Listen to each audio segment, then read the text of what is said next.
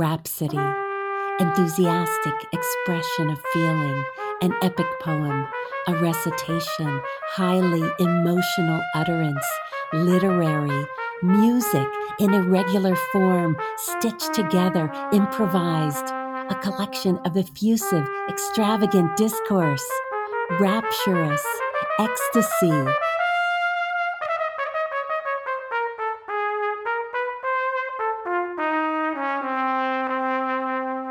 You're listening to a Rose Rhapsody. I understand. No. So when I get Unfortunately, I think I would just get it right now as I'm afraid to go. And now, Ernest Hemingway's The Sun Also Rises. Chapter 9. The Ladeau-Kid Francis fight was the night of the 20th of June. It was a good fight. The morning after the fight, I had a letter from Robert Cohn written from Henday. He was having a very quiet time, he said, bathing, playing some golf, and much bridge. Henday had a splendid beach, but he was anxious to start on the fishing trip. When would I be down? If I would buy him a double-tapered line, he would pay me when I came down. That same morning, I wrote Cohn from the office that Bill and I would leave Paris on the 25th, unless I wired him otherwise, and would meet him at Bayonne, where we could get a bus over the mountains to Pamplona. The same evening, about 7 o'clock, I stopped in at the Select to see Michael and Brett. They were not there, and I went over to the Dingo. They were inside, sitting at the bar. "Hello, darling." Brett put out her hand. "Hello, Jake," Mike said. "I understand I was tight last night." "Weren't you, though?" Brett said. "Disgraceful business." "Look," said Mike, "when you go down to Spain, would you mind if we came down with you?" "It would be grand." "You wouldn't mind, really? I've been to Pamplona, you know. Brett's mad to go. You're sure we wouldn't just be a bloody nuisance?" "Don't talk like a fool." "I'm a little tight, you know. I wouldn't ask you like this if I weren't." "You're sure you don't mind?" "Oh, shut up, Michael," Brett said. "How can the man say he'd mind now? I'll ask him later." "But you don't mind, do you?" "Don't ask that again unless you want to make me sore. Bill and I go down in the morning of the 25th. "By the way, where is Bill?" Brett asked. "He's out at Chantilly dining with some people." "He's a good chap." "Splendid chap," said Mike. "He is, you know." "You don't remember him," Brett said. "I do. Remember him perfectly. Look, Jake, we'll come down the night of the 25th. Brett can't get up in the morning." "Indeed not. If our money comes, and you're sure you don't mind?" "It will come, all right. I'll see to that. Tell me what tackle to send for." "Get 2 or 3 rods with reels and lines and some flies." "I won't fish," Brett put in. "Get 2 rods, then, and Bill won't have to buy one." "Right," said Mike. "I'll send a wire to the keeper." "Won't it be splendid?" Brett said. "Spain, we will have fun. The 25th. When is that?" "Saturday." "We will have to get ready." "I say," said Mike. "I'm going to the barber's." "I must bathe," said Brett. "Walk up to the hotel with me, Jake? Be a good chap?" "We have got the loveliest hotel," Mike said. "I think it's a brothel. We left our bags here at the Dingo when we got in, and they asked us at this hotel if we wanted a room for the afternoon only. Seemed frightfully pleased we were going to stay all night." "I believe it's a brothel," Mike said. "And I should know." "Oh, shut it and go get your hair cut." Mike went out. Brett and I sat at the bar. "Have another?" "Might." "I needed that," Brett said. We walked up the Rue de l'Ombre. "I haven't seen you since I've been back," Brett said. "No." "How are you, Jake?" "Fine." Brett looked at me. "I say," she said, "is Robert Cohn going on this trip?" "Yes. Why?" "Don't you think it would be a bit rough on him?" "Why should it?" "Who do you think I went down to San Sebastian with?" "Congratulations," I said. We walked along. "What did you say that for?" "I don't know. What would you like me to say?" We walked along and turned a corner. "He behaved rather well, too." "He gets a little dull." "Does he?" "I rather thought it would be good for him." "He might take up social service." "Don't be nasty." "I won't." "Didn't you really know?" "No," I said. "I guess I didn't think about it." "Do you think it will be too rough on him?" "Oh, it's up to him," I said. "Tell him you're coming. He can always not come." "I'll write him and give him a chance to pull out of it." I did not see Brett again until the night of the 24th of June. "Did you hear from Cohn?" "Rather. He's keen about it." "My God." "I thought it was rather odd myself." Says he can't wait to see me. Does he think you're coming alone? No, I told him we were all coming down together, Michael and all. He's wonderful. Isn't he? They expected their money the next day. We arranged to meet at Pamplona. They would go directly to San Sebastian and take the train from there. We would all meet at the Montoya in Pamplona. If they did not turn up on Monday at the latest, we would go on ahead up to Burjate in the mountains to start fishing. There was a bus to Burjate. I wrote out an itinerary so they could follow us. Bill and I took the morning train from the Gare d'Orsay. It was a lovely day, not too hot, and the country was beautiful from the start. We went back into the diner and had breakfast. Leaving the dining car, I asked the conductor for tickets for the first service. Nothing until the 5th. What's this? There were never more than 2 servings of lunch on that train, and always plenty of places for both of them. They're all reserved, the dining car conductor said. There will be a 5th service at 3:30. This is serious, I said to Bill. Oh, give him 10 francs. Here, I said. We want to eat in the first service. The conductor put the 10 francs in his pocket. Thank you, he said. I would advise you gentlemen to get some sandwiches. All the places for the first 4 services were reserved at the office of the company. You'll go a long way, brother, Bill said to him in English. I suppose if I'd given you 5 francs, you would have advised us to jump off the train. Comment? Oh, go to hell, said Bill. Get the sandwiches made and a bottle of wine. You tell him, Jake. And send it up to the next car. I described where we were. In our compartment were a man and his wife and their young son. I suppose you're Americans, aren't you? The man asked. Having a good trip? Wonderful, said Bill. That's what you want to do, travel while you're young.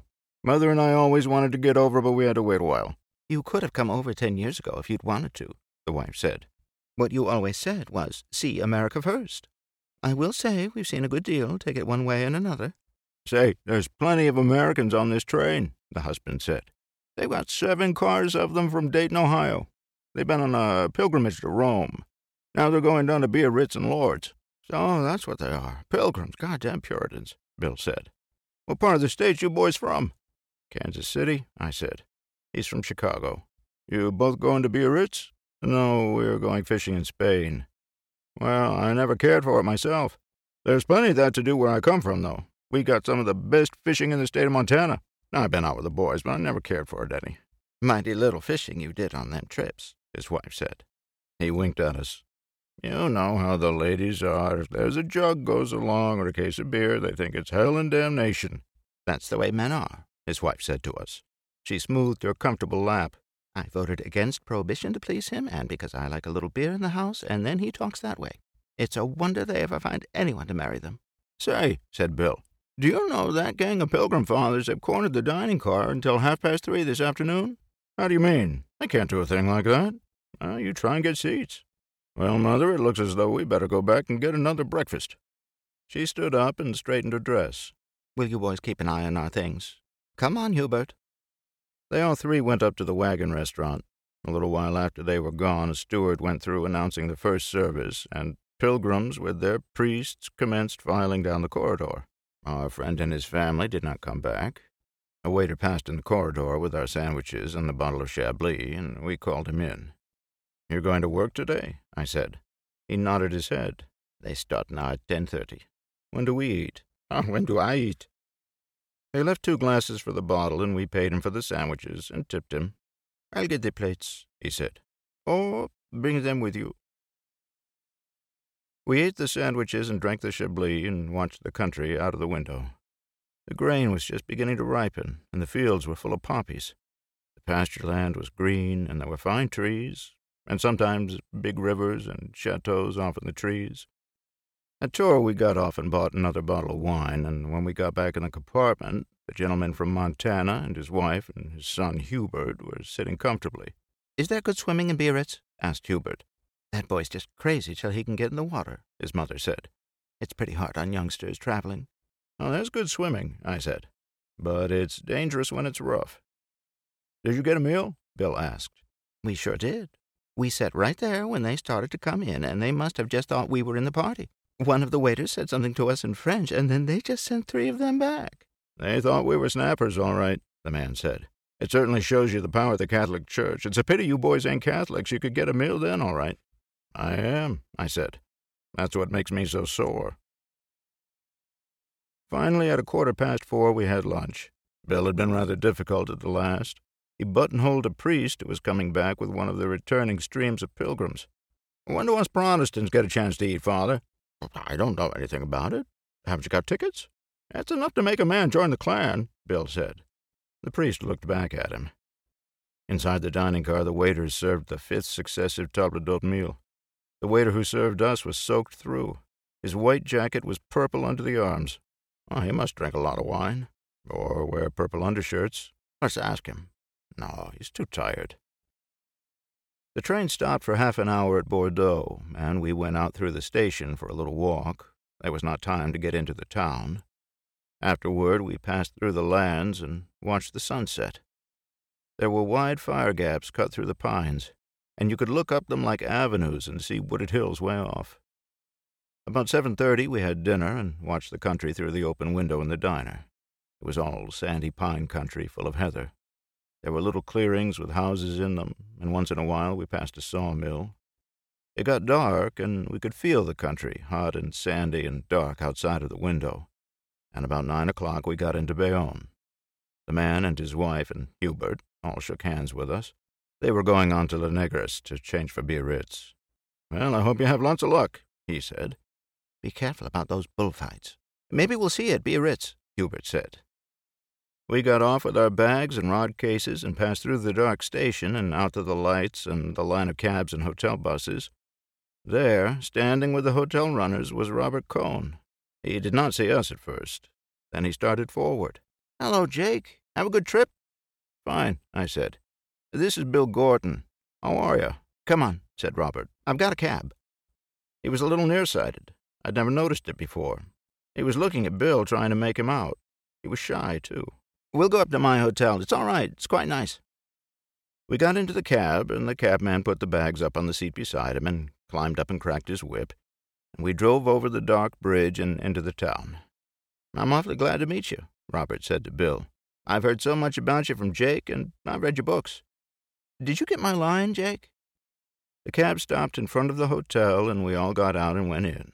It was a nice hotel, and the people at the desk were very cheerful, and we each had a good small room.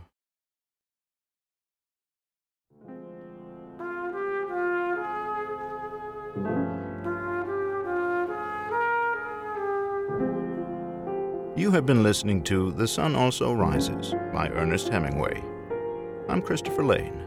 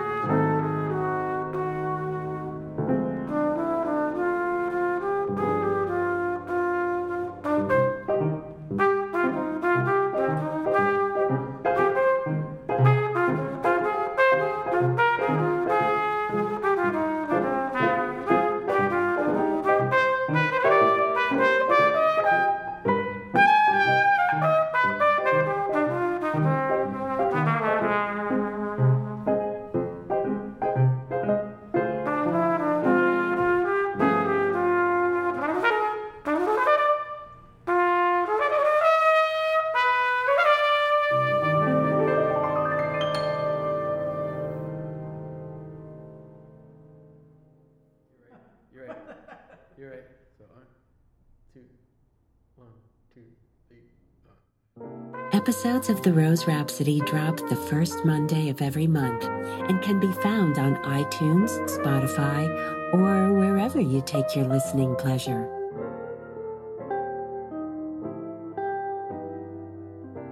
That fabulous horn you've been hearing belongs to Marcus Roots, along with his collaborator on the keys, Adrian Ruiz. Additional tracks from sessions of Rhapsody in Blue feature guitarist Matt Gold, Hader Garcia on percussion, and the tenor saxophone of Irvin Pierce. To learn more about us and what we do, head over to theroserhapsody.com. And if you love interesting new content as much as we do, spread the word or drop us a line. We'd love to hear from you. Thanks for listening.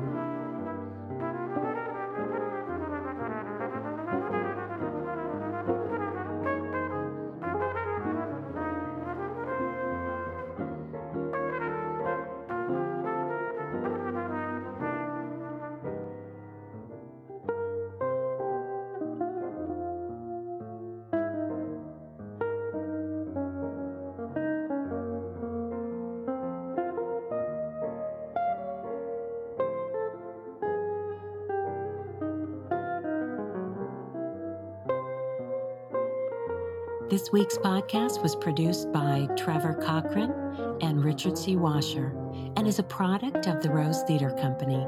All rights reserved. I'm Leslie Kopolinsky. Now let's get back to that horn.